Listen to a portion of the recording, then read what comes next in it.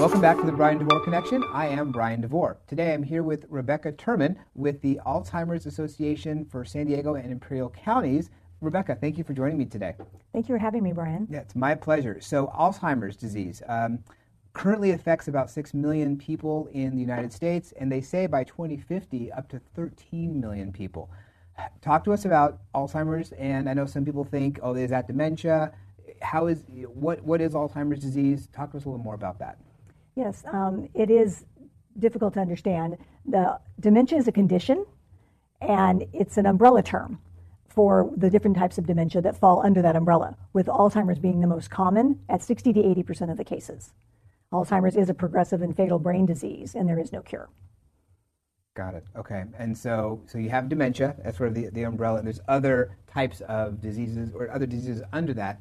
Alzheimer's, that's the one that most people think about when they talk about memory loss and things of that nature. Is that right? Yes, that's correct. Okay. Yeah, it's the most common, and that's but dementia is just the umbrella term, like we said, that covers all the other types, like Lewy bodies, Parkinson's, frontal temporal lobe dementia.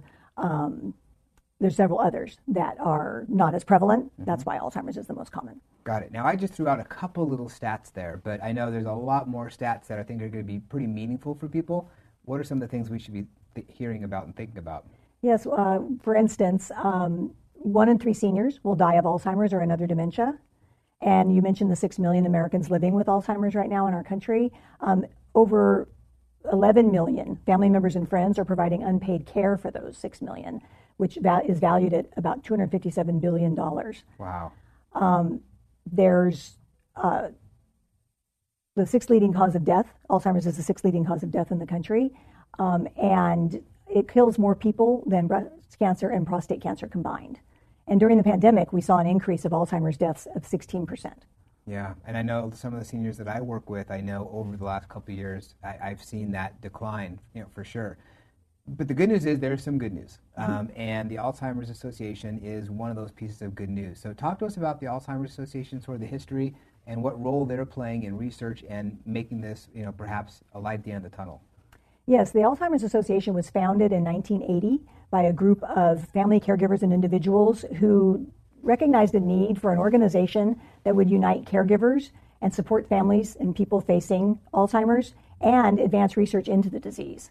Now we have over 80 chapters nationwide, and we are 3rd in the world in research behind the U.S. and Chinese governments. So there's always something happening and progress being made.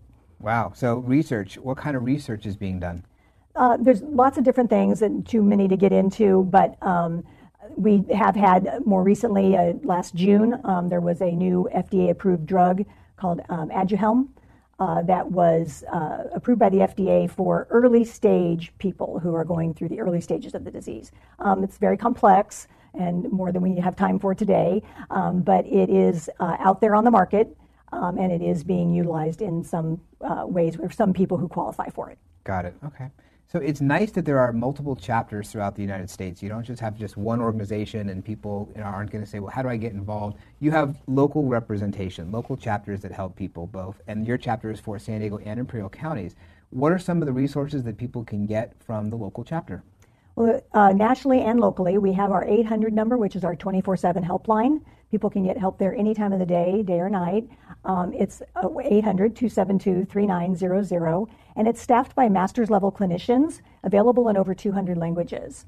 And then we have our websites. We have our national website, alz.org, and our local website for our chapter at alz.org/San Diego. And we provide Alzheimer's education programs such as the 10 warning signs, understanding Alzheimer's and dementia, kind of what we're talking about now, healthy living for your brain and body and how we can stay healthy as we age. And then we also offer support groups and many other resources and services that we can provide through our chapter and through our website and our 800 number. And then we also have ways you can get involved, like volunteering, and you can become a member of our clinical matching service, Trial Match. You can become an advocate at the federal and state levels, and you can also get involved with our fundraising efforts with our Walked Into Alzheimer's and The Longest Day. So yeah, I participated in the last walk, which was great up in Yes. Escondido. That was fantastic, and it's a great way to support. The money that comes in goes towards research, but also to help support the families, that have this disease. So typically, how do people get involved generally if they have a family member, perhaps, who is just diagnosed with Alzheimer's? What happens next? They contact you, and you provide a list of resources, or how does it work? Yeah, they contact us, and then, if they want more, if they just need basic questions, we answer that. But if they need more and they need resources and things in their area, for instance, if they live in a certain area, we get their zip code. We have them talk to someone that is specifically can find things for them in their area. So if they need adult daycare, or if they need a support group, we have that. Or if they need assisted living or a memory care unit or something like that. Our people on our helpline can help them find places in their area based on their zip code and what they're looking for. And they have all that information that they can, impart to them so that they can make the right decisions. Maybe they're looking for, elder law, and they need somebody in the legal field. Maybe they need a doctor. Maybe they need a neurologist. They can provide them those tools to get on their journey. There's a lot of things that people need in resources. And I understand, too, the stat you gave about how the unpaid caregivers and how much our economy loses, because of that. But people oftentimes forget that it's those caregivers that sometimes, can suffer even more because they're watching this. And I know the death rate of caregivers, 60% of them pass away before the person with the disease. So these support services are going to be crucial for people who are taking care of their family members. Yes, and we like to make sure that the caregivers take care of themselves. It's just we make that analogy of when you're on an airplane and they have to put your oxygen mask on. Make sure that you put yours on first before you help your loved one or your child or your grandmother or something, because you want to make sure you're safe first before you start helping them, because you need to take care of them. So you need to take care of yourself as a caregiver, and a lot of caregivers forget that, and they neglect their health and so forth. And that's the stat you mentioned about where the caregiver sometimes passes away before the loved one does because they're not taking care of themselves.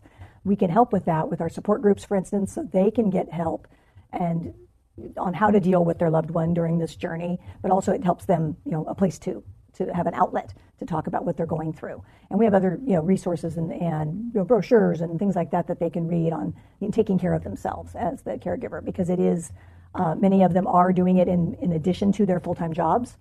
And that's takes a big toll. Or many people, like I said, the unpaid care, they have to quit their jobs to be able to care for their loved one that has this disease because they can't be left alone. So then there's that lack of income, obviously. That's a big thing. Right. So we have lots of things that we can provide and suggest that they can do to help them in their journey. If it's finding some live-in care to help them, somebody to come in for a few hours a day to give them some respite.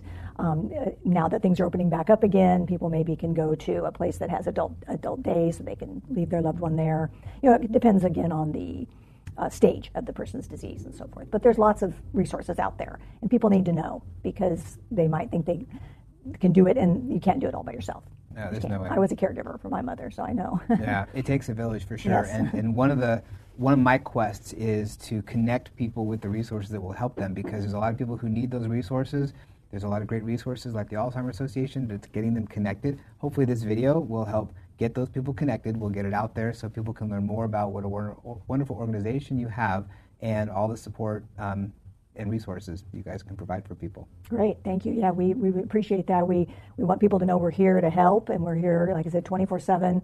There's always someone that can speak to them. We always say if people are 3 o'clock in the morning and they're at their wits' end and they don't know what to do and they don't know where to turn and they have questions, they can call our helpline, and people are there. And like I said, there's these fantastic people on the helpline that are there to help and just talk them down off that ledge if they need it, and they can call us too for what they need and get them started on that path, because sometimes they just don't know where to turn. Right. And that we're that first place that they can turn to.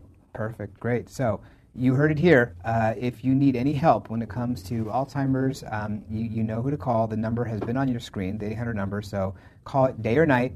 They'll be there to assist you, and get involved with the Alzheimer's Association, get involved with the walk, etc. Anything you can do to support this wonderful organization that helps a lot of people. Rebecca, thank you very much for joining us today. Thank you, Brian. Thanks for having me. My pleasure. Thanks for watching.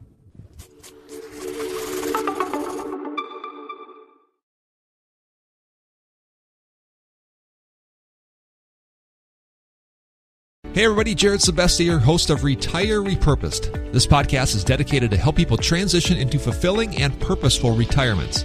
Retirement is a big life change. In fact, the two most dangerous years of a person's life are the year they were born and the year they retire.